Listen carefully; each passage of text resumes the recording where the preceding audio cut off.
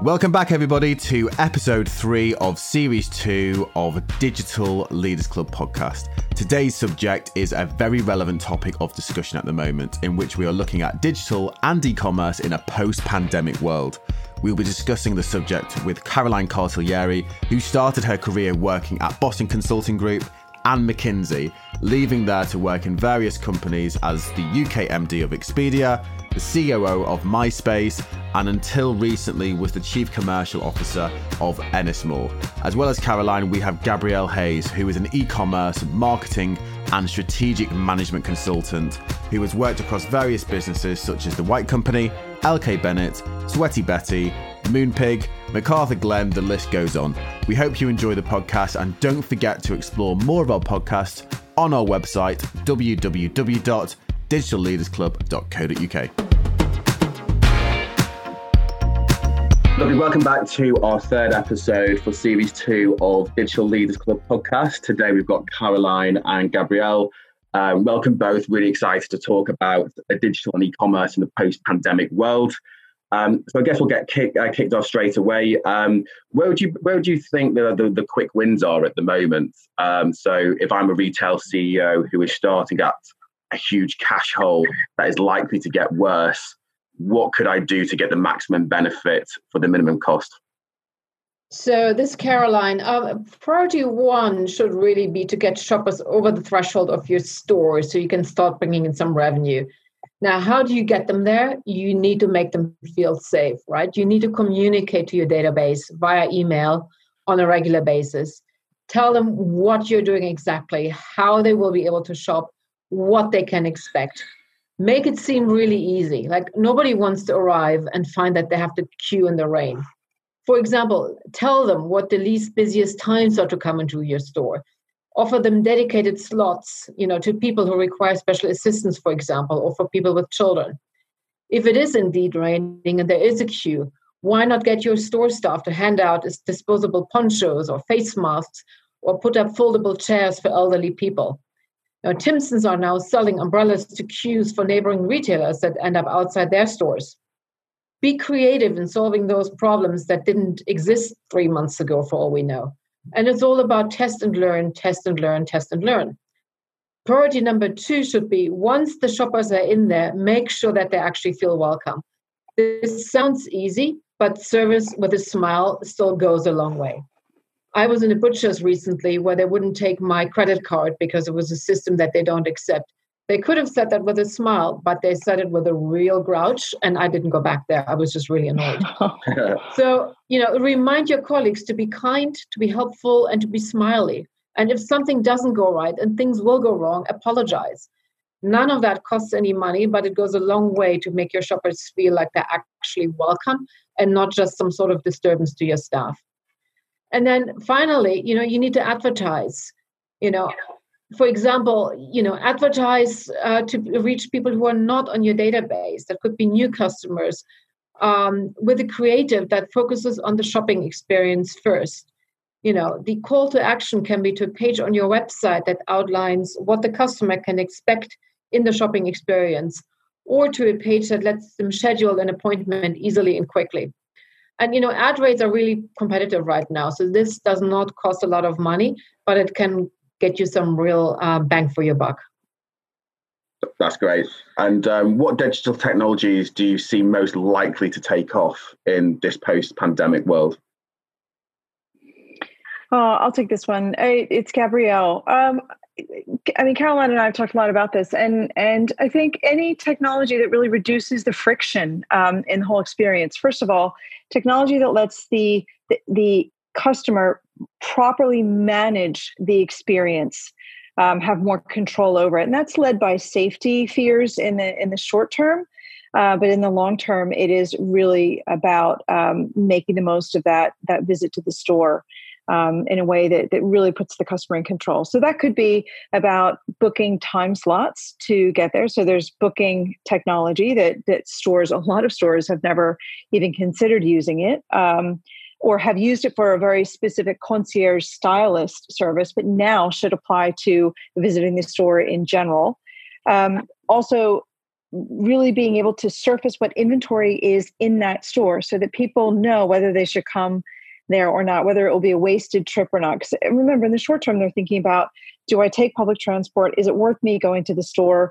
What am I going to find when I get there? So it's about booking. It's about surfacing inventory on there. And then also it's about payment and what Caroline already mentioned. Lots of people aren't using cash anymore, and it might be nice to say on the website whether cash is being taken in store or not. And really being transparent about that.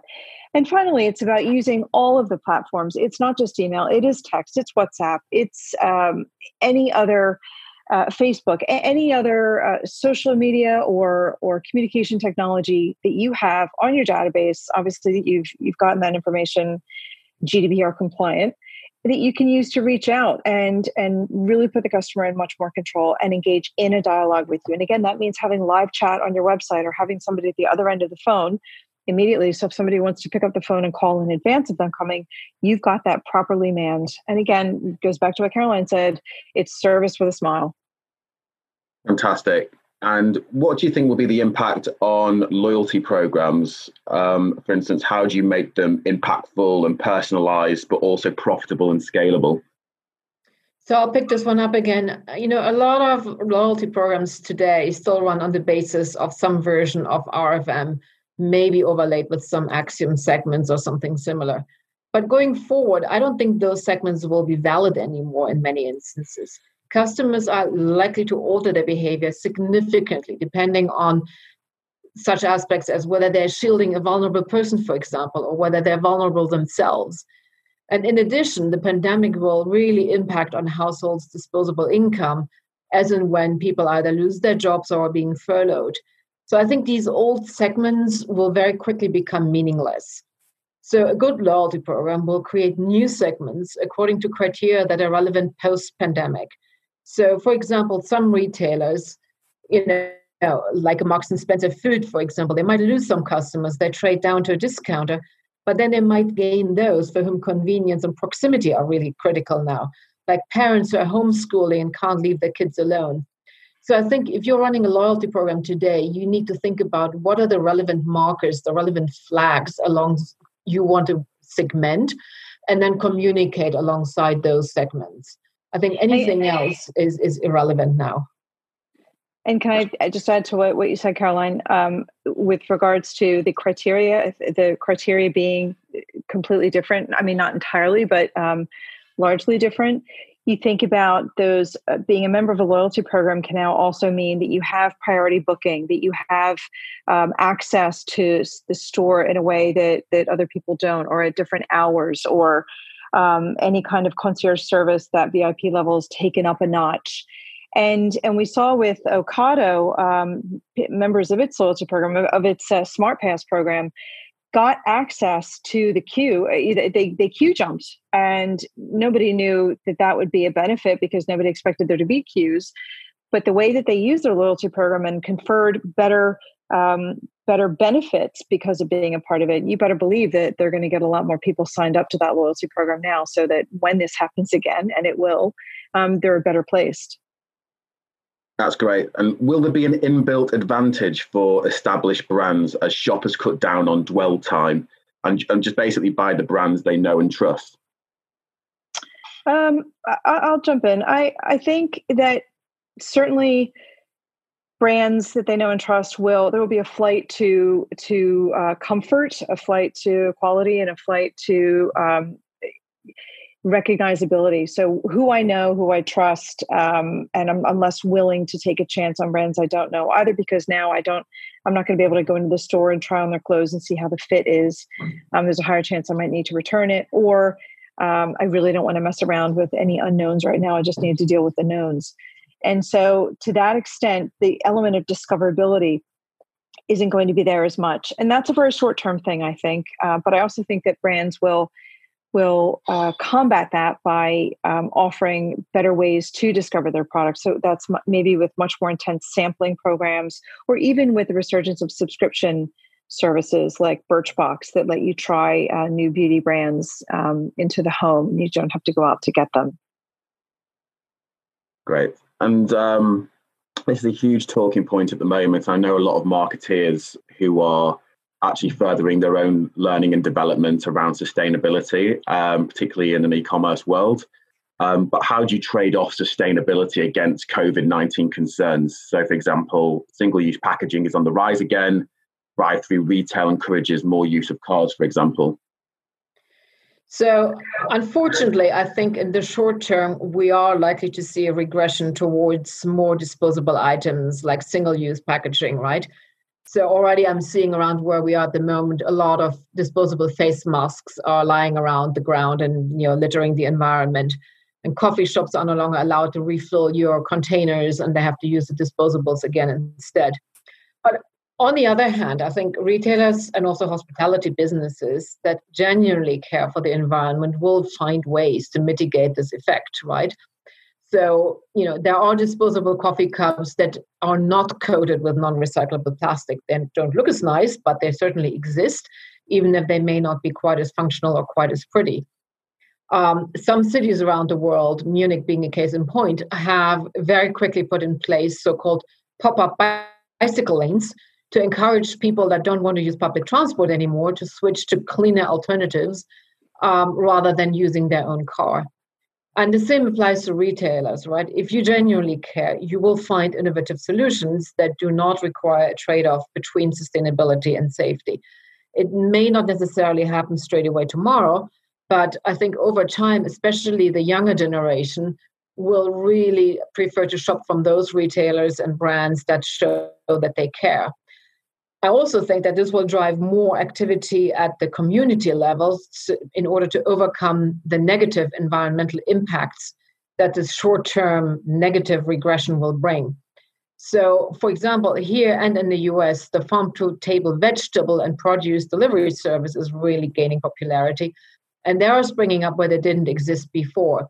And I've seen the same now happen in London with a lot more local shops that source locally, sell locally, etc., given preference by shoppers. So, in the short term, we may see a negative effect, but I think longer term, it'll actually work out to the better. This week, we've seen a lot of non-essential retailers reopen. From your perspective, what innovative solutions to social distancing have you seen been introduced this week and have been most impressed by?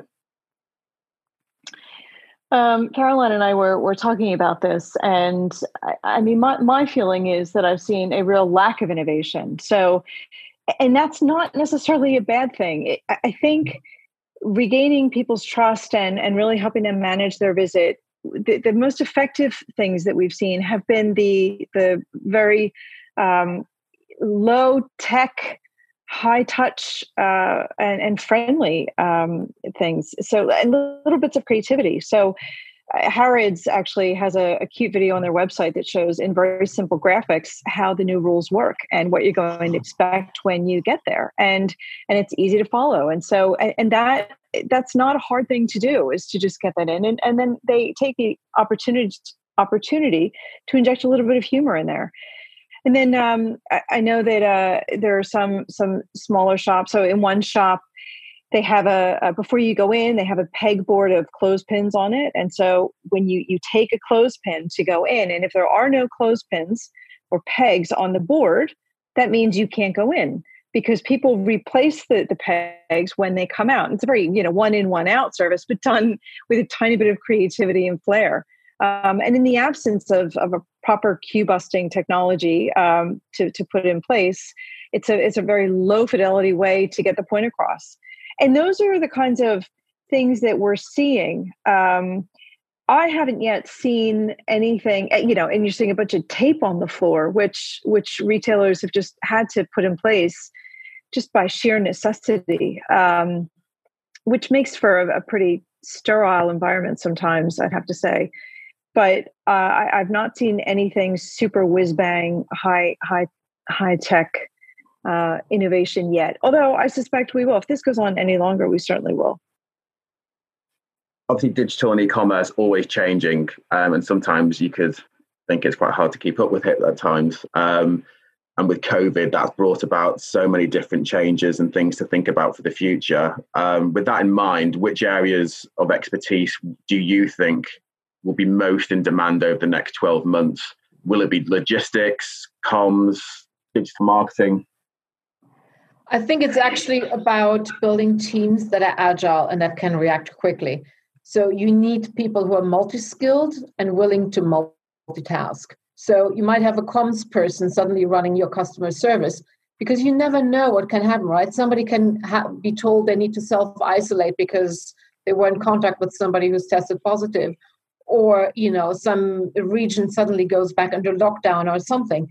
So you need to have a really wide bench of team members who can fill each other's shoes. I think it's towards more generalists and fewer specialists. And then the one area that I think will be important will be CRM, because lots of brands and retailers have been caught out by the fact that they don't have access to their customers if their stores are shut. And they've had a really low capture rate of emails in the past. So going forward, one thing that stores in particular need to emphasize is capturing contact details for people who visit the store but don't buy. So, brands that have invested in building a big prospect database can really sweat this asset now, but the smaller ones haven't really done that. So they need to think about how they can capture people's email in a GDPR and privacy compliant manner, obviously, so that if or when there is a wave 2 or another lockdown, they can contact those customers or potential customers and at least drive them towards their websites. Amazing. Sorry, just to add to that too, I think, your point about logistics and making sure that product can get to different places it's less that it has to be something that's ripped up and started fresh, but more that I think there's going to be much more pressure on the supply chains to reflect that agility and to be able to say, okay, we know that we can move everything that's in this store that's just shut down, we can move it to a different place, or we can put it back into the DC so that it's not just left out in the store estate. And I think you also see the emergence of these micro warehousing so that you get product, or even using stores as the micro warehouses to fulfill e-commerce orders where they weren't before. So it's about really making sure that the estate, if you have retail stores, that they can be multi-purpose themselves. And the final question for both of you, have you both been out shopping to a non-essential store yet? Which one, and what did you think the experience was like? So I'll pick the first one and I'll hand it over to Gabrielle. When the kids' clothing store in my local town opened up, I asked them if I could come in separately. So because one of my kids is in a vulnerable category. So they actually opened up for me 2 hours before the general opening to accommodate my concerns. It was truly personal service to be let in at 8 o'clock in the morning with the owner there personally. And I've been loyal to them ever since. That's just great service. So yeah, it was really good. And I've been out in both London and in France. Actually, London was not non-essential, so it was just the grocery stores, which again I think were broadly social distancing, but again not as much as you would have thought. And in France, it's a real disconnect because here in France they have the bars and restaurants are open as of earlier this month, and they're very crowded. There's no social distancing. You're sitting at a table next to other people just like you used to, and you're at a bar getting drinks. And I think people are giving each other a little bit of space, but there's nothing strictly enforced. And then you go into a store. So I went into the Nike store, and in every store you have the antiseptic gel that you can put on, and wearing a face mask is. I know, Caroline, you said that it's by law in Germany, but in France it's not, but it's by custom. So everyone's wearing one in the store, and the store say, we really want you to wear one. And then you follow guided routes in the store. So there's a one-way system. So you can't even properly browse. It feels very, very prescribed and hardly spontaneous at all. And I've seen that happen in a few places. And at the Nespresso store, there was a queue to get in, and then you could only have one person go in at a time, and then you couldn't even choose your capsules. You had to point and tell the store assistant what you wanted to choose, and it was just awful. I thought, why on earth wouldn't I just go back home and order online? It was really, really, really bad. And in some places, the store associates were very apologetic about it, and so it made it a little bit easier. And in others, the associates were nothing more than just trying to police and enforce the rules, which really, it struck me the wrong way, as you can hear in my tone. I think that this is it's a really bad way to have a retail experience. Gabrielle, Caroline, thank you so much for your time. It was a really interesting chat. Hopefully we'll catch up soon, and have a great weekend. Thank you, Jack. Thanks. It was a pleasure.